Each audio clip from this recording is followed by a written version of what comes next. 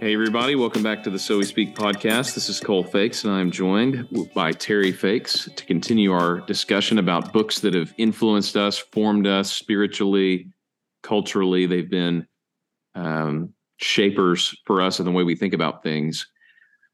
We've done a few of these now, and all of this is building up to a giant So We Speak book giveaway. So as you're listening to this in the month of June, we are celebrating our 5th birthday as a ministry, and so we thought we would just give away the whole lot of books that we're going to cover in this podcast series. So I think we just put in the order. I think it's 16 books that we're going to give away to some lucky winner. And I don't know if this is a pro or a con for this book list, but if you read all these, it will explain a lot about us, the two of us, and so you'll get some of our most formative books and influences. Agreed, and I think it's just an interesting insight, and not that we're such interesting people, but we're probably stereotypical in some ways, that everybody has read, outside, of course, the scriptures themselves, but have read books that have deepened their spirituality, that have really resonated with them and helped them move forward in their faith. And every one of these have done that for you and for me. And some of these books have influenced one of us, both of us. But it's been fun to have these conversations about these formative books and to revisit some of these. Some of these books I haven't read in years, and I know the same for you. It's fun to go back and look at your highlights and think about what exact part of this really shaped your thinking. I read somewhere at one point that it's not just what you read in the book, it's what you're thinking about while you read the book that becomes really formative. And I've also found that to be true as we go back through these books. I have too. That's really true. It's not just the highlights, and I don't highlight it sometimes because it's clever or it's very well said, but a lot of times because it stimulated my thinking.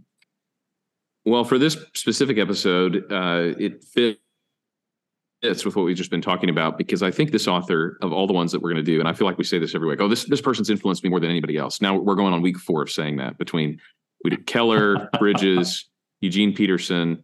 This week, we're doing a couple of books by Doug Wilson. I will say, though, I know for a fact I have read more books by Doug Wilson than any other author on this list. Part of that is because he has written so many books, over 100 books. And a lot of them are relatively short. There's a few long, very substantial books that he's written, but a lot of them are pretty short and very practical. And so that's part of the reason why. So I can definitely say that I've been influenced by him. I can definitely say that I've reflected a lot on his writing, his pastoring, his leading.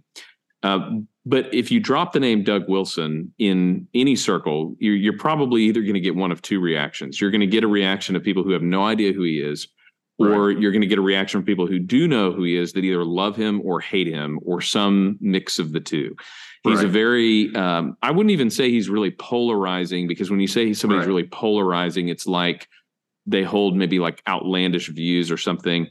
The thing about Doug is he really doesn't hold many outlandish views. He gets accused sometimes of holding a few outlandish views. He holds very standard Reformed biblical views, but he applies them so purely that I think in some ways it makes people who believe almost the same thing but wouldn't go as far as he would go in putting them into practice uncomfortable. I think the other thing about Doug Wilson that's kind of interesting is most people encounter him because he loves controversy. And we're going to talk a little bit about why that is today through one of his books called Rules for Reformers. He loves controversy in cultural commentary.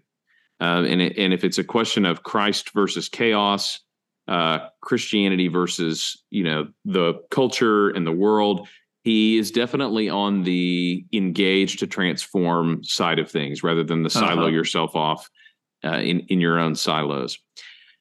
But I would say, the more you read about him and the more you find out about his life and his family, the more you see the whole well-rounded vision of Doug Wilson. And that's where I want to get to in this episode. Is what I respect the most about him is not what I first came to learn about him. And it's not the part that most people know, which is his cultural commentary.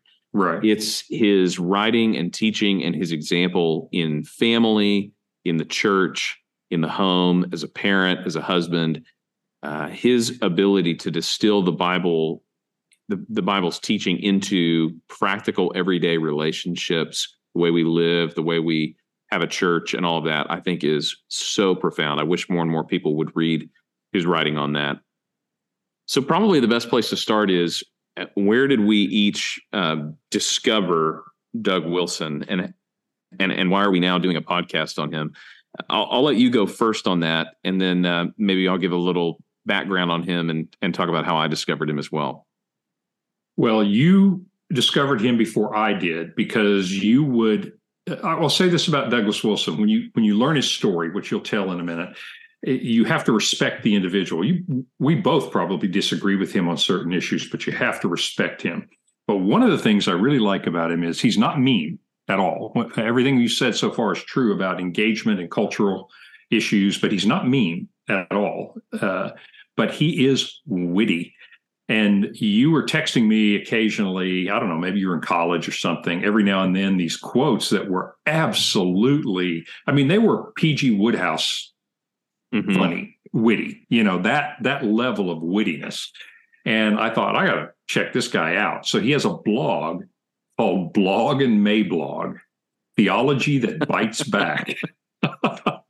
And I started reading some of his blog entries, and I realized quickly I didn't line up 100% with the guy, but very bright, very biblically based, and he made me better reading his blog. Let me put it that way. He made me sharper by reading his blog. So I first got introduced to him by you texting some of his witty comments, then went to the blog, then realized he'd written books and then I read several of his books. But you obviously got started a little before I did. Was it through the blog that you got started?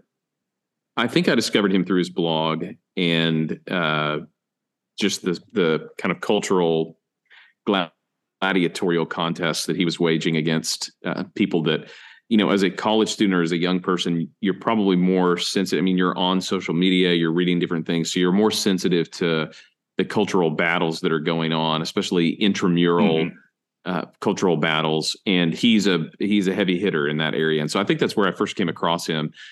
He was writing against people that I was also wondering, how do you counter this? Or, do these, what would be the response to this from people who are writing things within the Christian world, kind of the ex-evangelical world, attacks on the church, deconstruction kind of stuff? How do you answer a lot of this? Well, look no further, because he will definitely show you an approach to answering that. And I think that's how I probably got interested in him. But the more you dive in and you start to learn his story a little bit, the more respect you have for the guy. If for no other reason, he is a profoundly successful institution builder. So in the beginning of Mother Kirk, which is one of the books we're going to mention on the podcast, that's kind of his book on church, he talks about how he became the pastor of Christ Church in Moscow, Idaho. So, one of the things you have to notice about him is he's from Timbuktu. He's from the middle of nowhere, up in the chimney of Idaho, Moscow, Idaho. It spells like Moscow, like Russia. But his dad moved there because it was a college town. I think Idaho State is there, and it's about 20 miles away from Pullman, where Washington State is. And he moved there because he wanted to start an apologetic-based Christian bookstore. This was the 70s. This was a way of making inroads on college campuses and basically doing campus ministry. College campus ministry was running these kind of apologetic bookstores. So they moved there. Doug joins the Navy, spends some time on a submarine, comes back, does his college and master's, and or maybe it's at the University of Idaho. I'd have to double check that. But anyway, he does his college and master's, and he's in the middle of kind of the Jesus People movement. So he's going to this church plant that is maybe a year old or 2 years old. He's kind of a hippie Jesus movement guy, and he's been leading worship at this church, just contemporary songs with his guitar. And all of a sudden, the pastor just up and leaves one Sunday and just leaves the congregation to say, what are we going to do the next Sunday? Well, they come together and they decide to appoint some elders for the church that are going to oversee the church. And so Doug gets appointed an elder with a few others, and then they basically say, well, who's going to be the pastor of this church?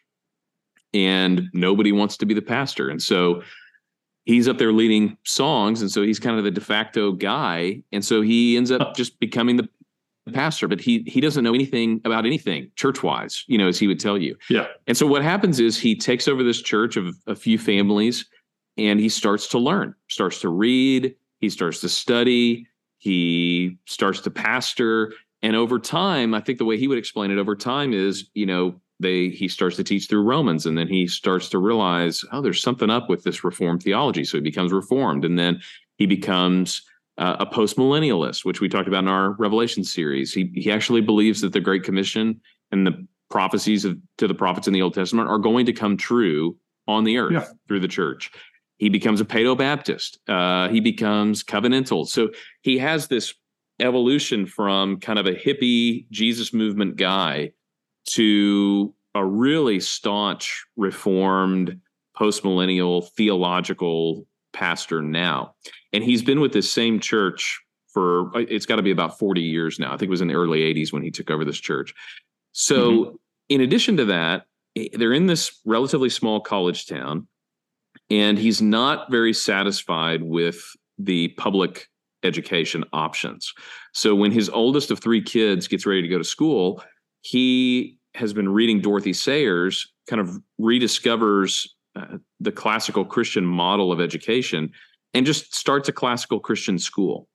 And in fact, now it would be hard to argue that Doug Wilson and Logos School, which is the school they started in the 80s, is not the father of the American classical Christian school movement. In fact, they started the ACCS, which is the Association for Classical Christian Schools. And they don't oversee that directly anymore. But the fact that there are hundreds and hundreds of classical Christian schools owes a large part to them starting that school and the writing that he subsequently did to talk about the classical Christian model and why people should do this. Yeah, probably most of our listeners now look around and realize that there's a resurgence of not just Christian schools, but classical Christian schools that read the classics, that are well-grounded in the great ideas of the world, but Christian and Christianity interacting with the great ideas of the world. That's a big movement now and very successful, but he was at the very beginning of it. And not only did he start it, but as you said, his writings have been a roadmap for a lot of other people to understand why are we doing this and how do you do it and what does it look like. It is a non-trivial thing for someone just to say, well, let's start a school and let that then become a movement, all the while pastoring this church. Yeah, there's a really good documentary actually on Logos School, what they did to start it, and the classical Christian movement called Geronimo Amen, which I've always loved. Doug says that's the best two-word prayer that you can pray is Geronimo Amen. And that's the name of this. It's a two-part documentary on classical Christian education and Logos School in particular. So as his kids get older, he realizes that they're not just going to need a Christian school to go to, they need a Christian college to go to. So he starts New St. Andrews in Moscow, and now it's a 4-year accredited college. I don't know that it's huge, but it's a substantial school. They've actually had some pretty well-known faculty there who have taught and who are currently teaching there. And they have a pastor's training college, which is called Greyfriars Hall. They have a publishing arm called Canon Press that publishes a lot of original works, but it also publishes things that have gone out of copyright. So they have an edition of Calvin's Institutes, for example. They have a lot of Christian classics. And through Canon Press, they also publish a ton of the classical Christian school curriculum for schools across the country. He's got a talk show called Man Rampant. He's got his blog. He's written over 100 books. I mean, one thing you cannot say about this guy is that he has not been productive. He has been amazingly productive. He's clearly very gifted at building institutions, making them healthy, figuring out how to run them. He's good in a boardroom. He's great with the nuts and bolts of how to, day to day bring people in and let them do what they can do really well in institutions. And on top of all that, one of the things I respect the most about him is he's got 3 kids, and I think they've got some 20-something grandkids now, who are all Christians. And, we know that and we talked about this on the podcast, there's not a one-to-one correspondence between good parenting or Christian parenting and kids who are Christians. We know a lot of great parents who have had kids that really struggle. And It's one of the mysteries of life and God's providence, and one of the reasons that we pray as much as we do. But I will say, one of the things I really do respect is that his kids and grandkids have stayed walking with the Lord. They're not all grown yet. They love to be around each other. They are all still in Moscow together, and they're immensely productive for the kingdom together. If you look at what his kids and his sons and daughter-in-law are doing, what their grandkids are doing, they've all graduated that are old enough from the school or the college, and they're all still in that neck of the woods doing what Doug set out to do in the early 80s, which was basically figure out how to live as a Christian in the church, as families together in a community. And it's worked spectacularly well in Moscow, Idaho. Agreed. I know this isn't one of the books that we're going to start with, and we'll jump into Rules for Reformers. But when you talk about he's very productive. He wrote a little book called Productivity. It's not on our list, but it was influential to me, and I suspect it was to you. We just didn't pick it for this podcast, but it's a small book. And his idea is productivity. There's no secret method. You just use little blocks of time. And that's why he calls it plodding along. He says it's amazing what you can get done with your little 15-minute increments of wasted time. He said, if you just plod along, you will accomplish great things. And so Productivity is the name of the book. And I recommend it. You may not get everything out of it, but I will guarantee you this, you'll get something out of that book that you will start doing. I don't know if that was true for you, Cole, but it was for me. Yeah, definitely. I love that book. And it started with a post. I think the post came first, called How I Don't Get Everything Done, because so many people have been writing into this website about, okay, you've got all this stuff going on. How do you do all this? I mean, people are endlessly interested in productivity, people's routines. And I'll put a link to that article in the show notes. But it is amazing. He, the way he writes books is he'll take 15 minutes, he'll type out 100 words, close the file, or close the file, and then the next day open it up, add 100 more words. Not everybody can do that. Not everybody's brain works that way. But his does, and it's led to some pretty good results, I would say, over time. The other thing that I first encountered with him that I think is worth mentioning here, because it's going to be a lead into our discussion on Rules of Reformers, one of the first things I encountered with him was his debating. He is a great debater because he is so sharp and so quick on his feet, and apologetics plays such a big role for him and in his life. His debates with Christopher Hitchens, which is now a documentary called Collision, I think is what it's called. The New Atheism was a huge movement post 9/11. So from 2001 for probably the next decade, Richard Dawkins, Daniel Dennett, Sam Harris, Christopher Hitchens, huge, popular, writing New York Times bestsellers, just harassing people of biblical Christian values and providing an apologetics against believing. So the problem was basically you had a lot of Christians who were capable of debating these guys in substance, but especially with somebody like Christopher Hitchens, they were totally and completely outmatched in terms of presentation. So William Lane Craig, for example, brilliant, could absolutely shred Richard Dawkins in a debate on the facts. Christopher Hitchens runs circles around this guy in terms of appealing to a live audience, presentation, his witticisms, his ethos and pathos. Craig may have him on the logos, but he certainly doesn't have him on the other two. Right. And what I loved was when you watch Doug debate somebody like Christopher Hitchens, he is just as solid as Christopher Hitchens is intellectually, but he's also just as witty and just as good with an audience. And so you have somebody now on the Christian side of things who's capable of going toe-to-toe with somebody like Hitchens in a way that makes Christianity look really good. Right. And what happened was they're writing back and forth, I think, for Christianity Today. And they're kind of going back and forth on, is there a God? Is God good? Is religion good for the world? Just these kind of classic apologetics topics. And they both enjoy it so much that they reach out and get to know each other personally, and they decide to go out on tour together. So they take this debate on the road, and they do a bunch of different stops. and they debate each other on stage, and then they'll have dinner afterwards, and they're kind of traveling around, and they become really good friends. And Christopher Hitchens really begins to respect Doug Wilson because while he completely disagrees with him, one of the things he says in the documentary is he won't back down on the things that Christians are really supposed to believe. So a lot of times in the debate, people are kind of hedging, like, oh, that's kind of one of the sharp elbows of the Christian faith. So I don't want to, get that out there because people might not believe. Doug will just say it like it is. This is what we believe. We're not ashamed of it. And it's God's good design for the world or his plan or whatever it is. And one of the things Christopher Hitchens really came to respect is he actually will stand up for what he believes in. And he doesn't make any apologies about it. He really believes it, and he'll really go to bat for it.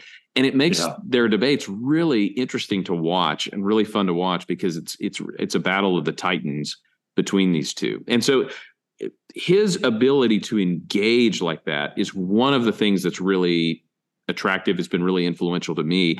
And so he wrote a book about this. How do we engage with the culture? How do we do apologetics? And it's called Rules for Reformers. And it's essentially answering the question, what is it as Christians we're really trying to do in the culture? What is it that we're really trying to accomplish in engaging with the secular world? So we're not just hiding out in our churches. We're not just living this kind of private religion. You can believe whatever you want in your head. No, we really do want to see things happen on a culture-wide scale. We really do want to see justice, want to see the kingdom of God advance. But how do we go about doing that? And so this is Doug's book about how to engage with culture. Yeah, he starts out in this book with he calls it a tip of the hat to Saul Alinsky. And probably most people have heard of Saul Alinsky, but basically he wrote the playbook for all the left-wing ideologies that are today, and that is how to get your ideology accepted. And he's not he's a bare knuckle fighter. I mean, he's all about using every dirty trick in the book. He's Alinsky, very bright and very successful techniques, but he's all about how to use public discontent and how to use riots and things. I mean, it's not pleasant, but he was very effective. This is Doug's answer to that, but from a Christian point of view. In other words, how do we go about things in a way that will result in reforming our culture and our society? So how would you say the book was fundamentally organized, or how would you characterize this book, Cole? Well, he starts out with a discussion about Alinsky's book, which is called Rules for Radicals, and the principles that he puts in place. And so he said, I'm going to give a few principles of my own for cultural transformation. And of course, part of the difference is Alinsky is what we would call kind of a cynical pragmatist. He believes the worst in people and he's ready to exploit it. As Christians, we actually can't go everywhere that Saul Alinsky goes to because we are bound by a duty to love our neighbor and love our enemy, which means there's really nobody that's left out of that command. So we are not supposed to engage in the politics of destruction. We are not supposed to do a bunch of ad hominem kind of arguments. One of Saul Alinsky's principles is to take something that's divisive and personalize it. And once you personalize it, once you press people on things that are negative, and once you get really nasty about it with different people, the chances are they're going to back down from whatever it is that they think, and you can get your way. So it's kind of a naked power politics. Doug is coming at this saying that's actually not an option for Christians. This is not the way that we carry on our business. This is not how we carry on our discourse. But we actually haven't been left without tools of our own to bring to cultural engagement. And one of the ones that sticks out to me is one of the principles he talks about is religion trumps culture and culture trumps politics. This is interesting because usually people say politics is downstream from culture. And Doug is going to say, and culture is downstream from religion. What you believe, what you fundamentally worship is going to determine everything about the culture that you create and live in, which is going to then influence our politics. So the problem for a lot of people is they start at politics. We got to change politics. But politics is downstream from culture, which is downstream from religion or worship. And so we got to start with worship. I think that was also on my list of one of the most impactful things that I thought about when I read this years ago. when we look at our world today, just take America today, you would say we are politically polarized. That's true. We have vehement political differences. That's true. But that is the tail of this dog. That's not the beginning of this. You look and you say, well, that's true. We do have two cultures operating in America. You have a conservative culture and you have a progressive. Those are the labels we put on them. But actually behind that, and this is something that the left doesn't usually admit to, there's actually a religion, not just an ideology, a religion. And you're starting to be able to see that now. You know that for us as Christians, our religious beliefs influence the culture, the way we live our lives, and that influences how we're going to vote and how we stand on various issues. The same is true for people on the other side. And you really, with the sex wars, LGBTQ+, particularly transgenderism, particularly that, you realize that's not just a political issue. That's not just a cultural issue. Those are deeply held religious beliefs about the nature of humanity that are completely at odds, by the way, with the Christian view, but it is a religion. And so fighting a political battle is way downstream of where this thing starts. I think that is one of the great observations that he made. And remember, this book is 21 or 2 years old, I think. So, I mean, it's a really good observation. It's very prescient in terms of what's coming. And I think at the end of this book, he lists a few things that he thinks are the big battlegrounds. And he's been right pretty much on every one of them in terms of here's what's coming down the pike.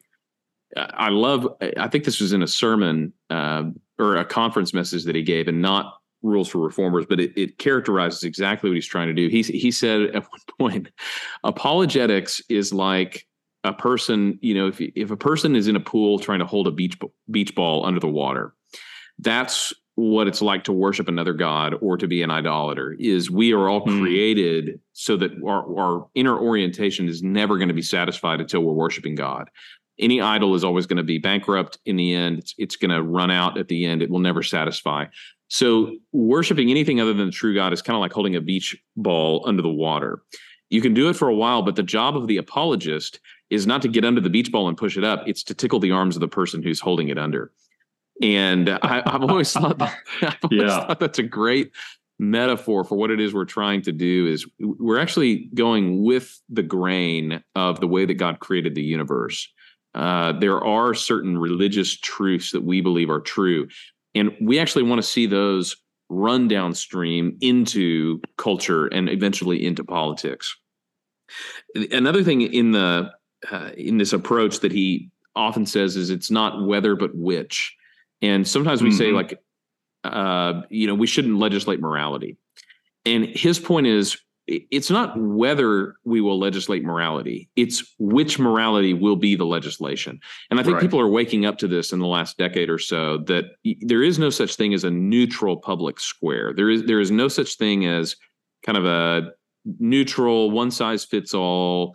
We're just going to have secular laws and rules for the way that people live amongst each other. No, that's actually not what's going to happen. What will happen is there will be a prevalent morality that undergirds all of what we legislate in a culture.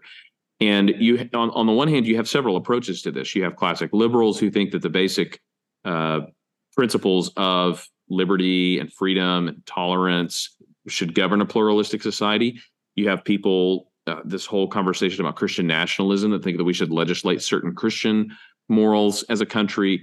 And, without endorsing either one of those, I think what we can agree is, but if it isn't that, it's going to be a different kind of religion altogether. So it's not a question of whether there will be a morality in the public square, but which morality will be in the public square, which leads to one of the main points that he makes in this book is we actually do believe in a vision of goodness and justice and truth that extends beyond just what we believe in our heads and do in our churches, but extends out into our culture and the world that we live in. So an interesting point about a lot of the upheaval we've seen in the last few years is it's almost all driven by demands for things like justice, equality, love, dignity, consideration, identity. All of these topics are actually Christian topics. They've been co-opted for different versions of those same words. So a vision of justice from a progressive and a vision of justice from an ultra conservative are not the same, but they're talking about the same thing. And all of these rise out of the Christian worldview. Nobody was talking about justice in the public square in the same way that Christians talk about it. Right. Anywhere outside of basically the West. You have the Greco-Roman concept of justice, which is a little bit different, but Western culture has centered on these virtues. And so what we look at when we look at cultural engagement is we do believe that God cares about justice in the public square. So that's where we can actually agree, progressive or whoever. Yeah, justice should be on offer in our society. Goodness, truth, beauty, consideration for others, charity, humility, all of these things should pervade our common life together. And as Christians, we actually should be about bringing those things to bear on our culture. And so sometimes we can get lulled into thinking that everybody else can be advocating their version of that, and Christians better not advocate theirs. But one of the things that Doug Wilson is advocating in this book is, no, if we believe these things are really true and that this is the way that God designed things to run smoothly, then we should be advocating these things. We can do it in a charitable way. We could, like I said, we're not going to get into the politics of destruction or the name calling or some of the things that we see in our public discourse these days. But we should certainly be about advocating for the kingdom of God in the world that we live in. Completely agree. And I think that he's just not willing to cede that ground, the public square. And many Christians get bluffed out of the public square, like it's not fair, because the opponents will say it's not fair for you to try to legislate your values, which translates into, I hope that intimidates you so that I can go legislate my values. And I think people have awakened now to realize that's exactly what's been happening. Because now it's getting to the point where everybody's feeling it, and particularly everyone's children are feeling it. And parents are waking up realizing, wait a minute, there are things being done to my children that you've gone too far, and you can no longer afford to pretend that the secular public square is neutral. It's not neutral. Exactly. And it's turned out to not even be life-giving. And Doug's point is, at least the values that God gave us is life-giving. It's not a power. We want our way. We want people to thrive, and God knows how people thrive. Yeah, so I think he's emboldened us. The focus on kids is really important. There's a chapter in Rules for Reformers called The Littlest Platoon, which is on the family. And one of the things he points out at the beginning that I think we're all seeing to be true now is that the culture war is often aimed at children, or if it's not aimed at children, as in the next generation, the children are the ones that reap the effects of the culture wars. So when you talk about things like sexuality, when you talk about abortion, when you talk about justice, criminal justice reform, I mean, name your topic in the culture wars, the people who are affected first and most are children. There's a reason why a lot of this is taking place in a battle over public schools. Why? Because public schools are the largest single entity to affect the next generation of people, voters, culture makers. And parents are, as we've seen in a kind of a giant revolt post-COVID, is parents are not willing to let people just indoctrinate their kids. So Doug was talking about this 40 years ago. That's why they started this school, is because he thought, no, you need to raise kids, as Ephesians says, in the knowledge and admonition of the Lord. We should not pretend like kids are just neutral entities that at some point in the future will weigh all the options and decide, what faith do I want to be? What values do I want to have? No, that's not how human development happens at all. If you don't show your kids what is right and true and show them in your own life what it's like to follow God, somebody else will show them what it's like to follow their God. And again, it's not a question of whether, but which. And so he writes in this chapter, The Littlest Platoon, that if the culture war is aimed at children, Christians should double down and get really serious about investing in children through the godly virtues that are outlined in Scripture. There's a reason why the statistics show that kids who grow up in a home with a mom and a dad who stay together and love each other do better in life. And on the flip side of that, like you talked about earlier, some Christians have been intimidated to never say what I just said because there are some great Christian people who have been through difficult times, and there are some exceptions where kids grow up and they end up being wonderful. And all of those things are amazing. That's the grace of God. It's wonderful that all through the Bible you read about people who come from broken families and hurt and wounds, and God can redeem anything. But if you were to choose a path for your kids, or you were to choose a path for yourself, statistically speaking, and if you read the Bible, the best thing would be to grow up in a loving family with a mom and a dad who stay together and who work together to exhibit the virtues that God commands of us in Scripture. And so, Doug in characteristic fashion is like, this is God's way. Doesn't mean there aren't, people who find themselves in adverse circumstances, but if it's up to us, let's make that the case for as many people as we can. So let's dig into raising kids, strengthening marriages, helping to live out, the virtues of a Christ-like life in the home. Let's get really serious about that, because otherwise everything else your kids are going to get, culturally speaking, is going to be against those things. Right. Yeah. Another point that I like, it kind of follows from this, given that we are in a battle of ideas, and the Saul Alinsky side is going to personalize things, is going to be mean. It gets hateful. Cancel culture is a great Alinsky tactic, and it intimidates people. He says this is one of his phrases, is that Christians need to have a thick skin and a tender heart.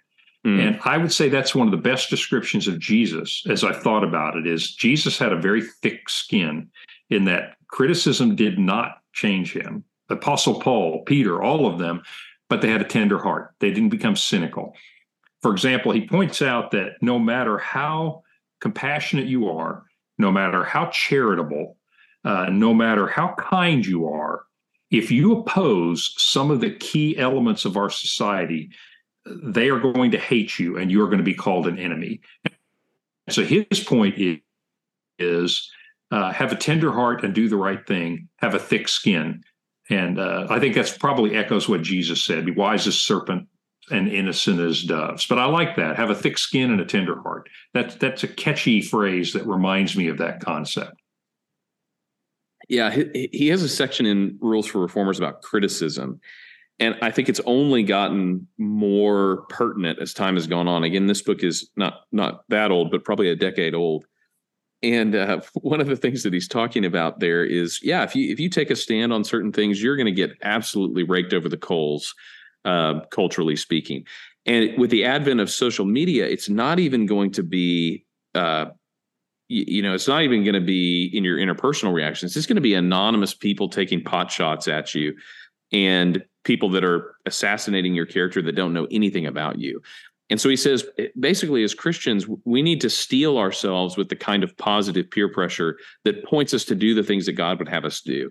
And that would be things like having the courage of your convictions, not backing down, making sure that we don't get pressured or guilted into basically going back on what God has called us to do.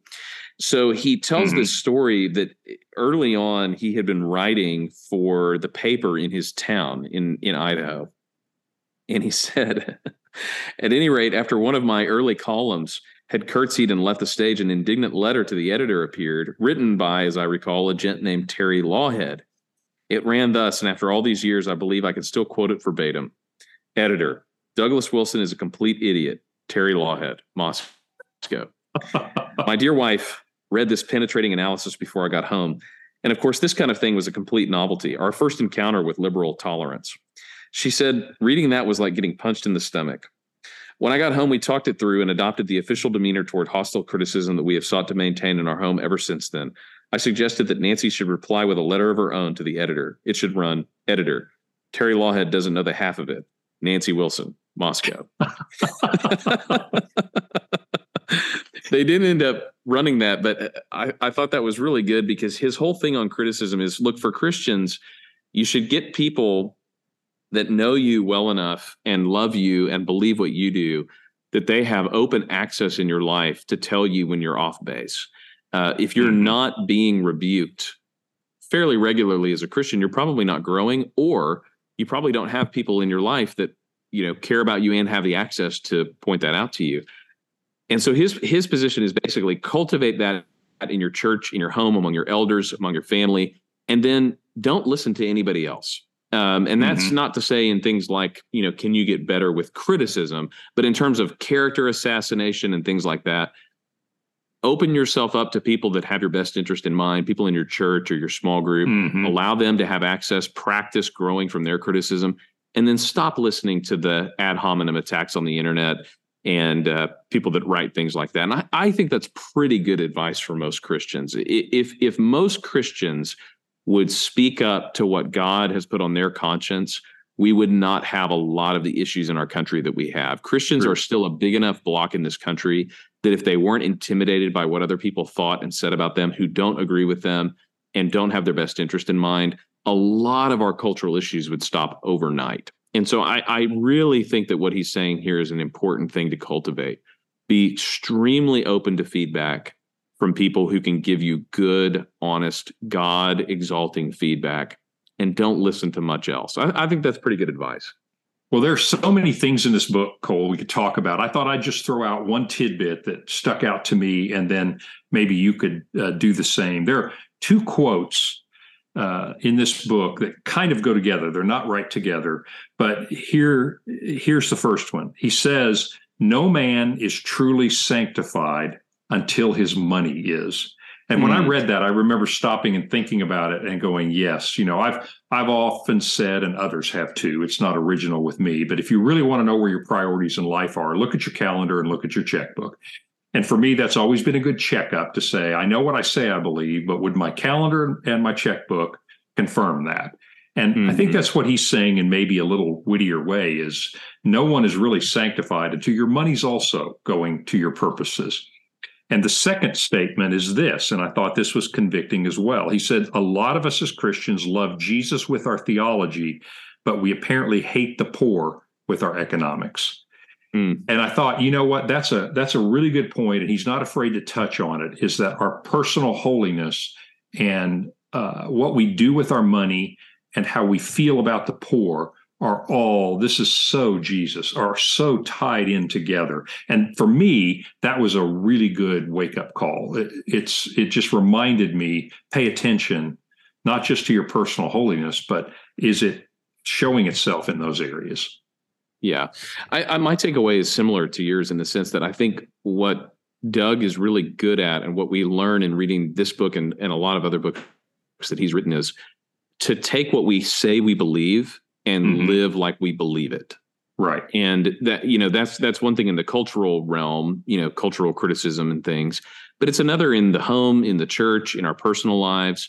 I just feel like I've learned so much from his writing to say, oh yeah, I believe that, but I don't think anybody outside my own head could really see that I believe that because it's not actually not really coming out in my life. And so in some ways, from a cultural perspective, he's like the kid who points out that the emperor has no clothes. He's the one who will say, hey, there's no clothes here. While everybody else is kind of like, well, I probably shouldn't say anything. It might be looked at as divisive or, combative or whatever, but he's willing to say it. And I think he's judicious and wise about the areas in which to say it and not say it. And so that's been one of the big takeaways for me is we do believe in things like justice for the poor. Are we willing to do it? A lot of Christians have checked out of that area because the social reforms of our culture are so diametrically opposed to what we would do as Christians that we want to get out of social justice altogether. And we just don't have that option. We should be the people leading the charge on things like economic justice, social justice, et cetera, racial justice. We should be leading the charge on that, but we would do it very differently than what we're seeing. And so, taking what we say we believe about forgiveness and grace and identity and God's way in the world and evangelism and actually living those things out are one of the things I hugely have learned from Douglas Wilson. Let's do a little bit of a rapid fire. Like I said, there's so many books. This was kind of the main one. I think if people will pick up one and read it, I'll give a couple of recommendations for other books I think would be a great first read. But Rules for Reformers would be an interesting one if you're interested in culture and how to engage with the culture as a Christian. My favorite book by Doug Wilson is called Angels in the Architecture. It is, I think the subtitle is A Vision for Middle Earth. And the premise of the book is it's a series of essays with another guy named Douglas Jones. And what they're trying to do is they're trying to reclaim a pre-modern view of the world. So modernism, postmodernism, a pre-modern world in which the Christian faith was permeating through what we call in Charles Taylor's terms, an enchanted world, that everything was infused with our beliefs about God. Culture was basically Christian. You're living among Christian people. And so this book is basically a vision of a love for beauty and for truth and for the home to be a reflection of God and his family. And so there are really disparate chapters in here, all the way from, they're looking at ancient texts. Like there's a chapter in there on Beowulf and the names of God. What can we learn about that? All the way down to little essays about the Christian home, little essays about writing and reading.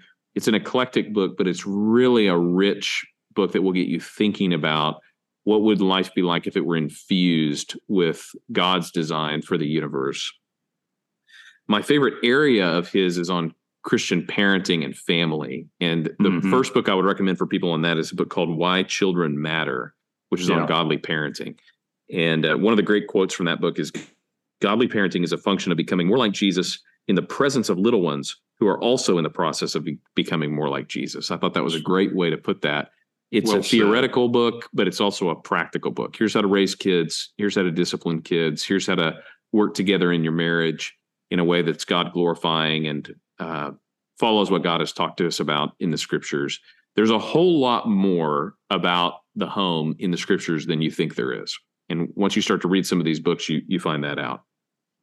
Adding on to the parenting, I'll tell you two that I liked on marriage.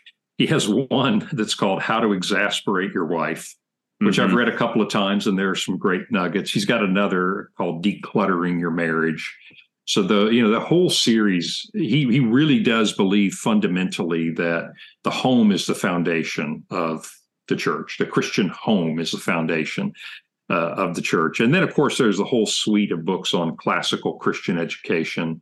One is classical education in the homeschool. So he's written a number of texts on that. So, yes, there are more books than you can imagine that he has written. He's written commentaries, of course, on different books.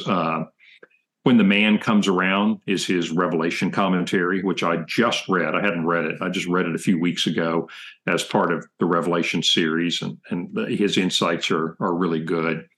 I'll tell you a quote. This isn't a book, but I'll close my part out with this. One of my favorite quotes that I think about often, I got from Doug Wilson, and he said this: "The best teaching is this, when you're teaching something you love to people that you love." And that's one of the two things I think about whenever I go onto a stage or have the privilege of teaching God's word to people, is to remember I love God's word and I need to love these people, and that's the best teaching. And that little nugget has really stood with me as a teacher. That's a really good one, and one that he really embodies. If you're looking to get an intro to him and you're like, I'm not really a reader, I'm not going to read dozens of books or blog posts. He was just on the Eric Metaxas show, and they did about an hour-long interview. I think he's on there for 2 or 3 long segments. And Metaxas has a good way of just kind of getting to the core of what is it that you're trying to do. And you'll get a great intro to Doug if you listen to that interview on the Eric Metaxas show. I think my concluding thought on him is the motto of their church, the vision statement of their church is all of Christ for all of life. And I've always found that to be a motto that would be hard to improve on. All of Christ, every bit of Christ for every part of your life. The major problem for most people, myself included, is segmenting your life and segmenting pieces of what God has revealed through his son Jesus and trying to pair those together. And what I think Doug and his legacy in Moscow, what I think they're so good at is taking the whole revelation of what God has shown us through Jesus, all of who God is, and figuring out ways to infuse all of life with that every part of who we are would be changed by the gospel, by being reunited with God, and that every part of who we are would then make its way out into our life. And every area, our work, our home, our family, our worship, would all be infused with all of Christ. And so that would be my takeaway, is I think that's what he should be remembered for. And I think that's what his impact has been on me, is all of Christ for all of life. It would be hard to improve on that phrase. Amen.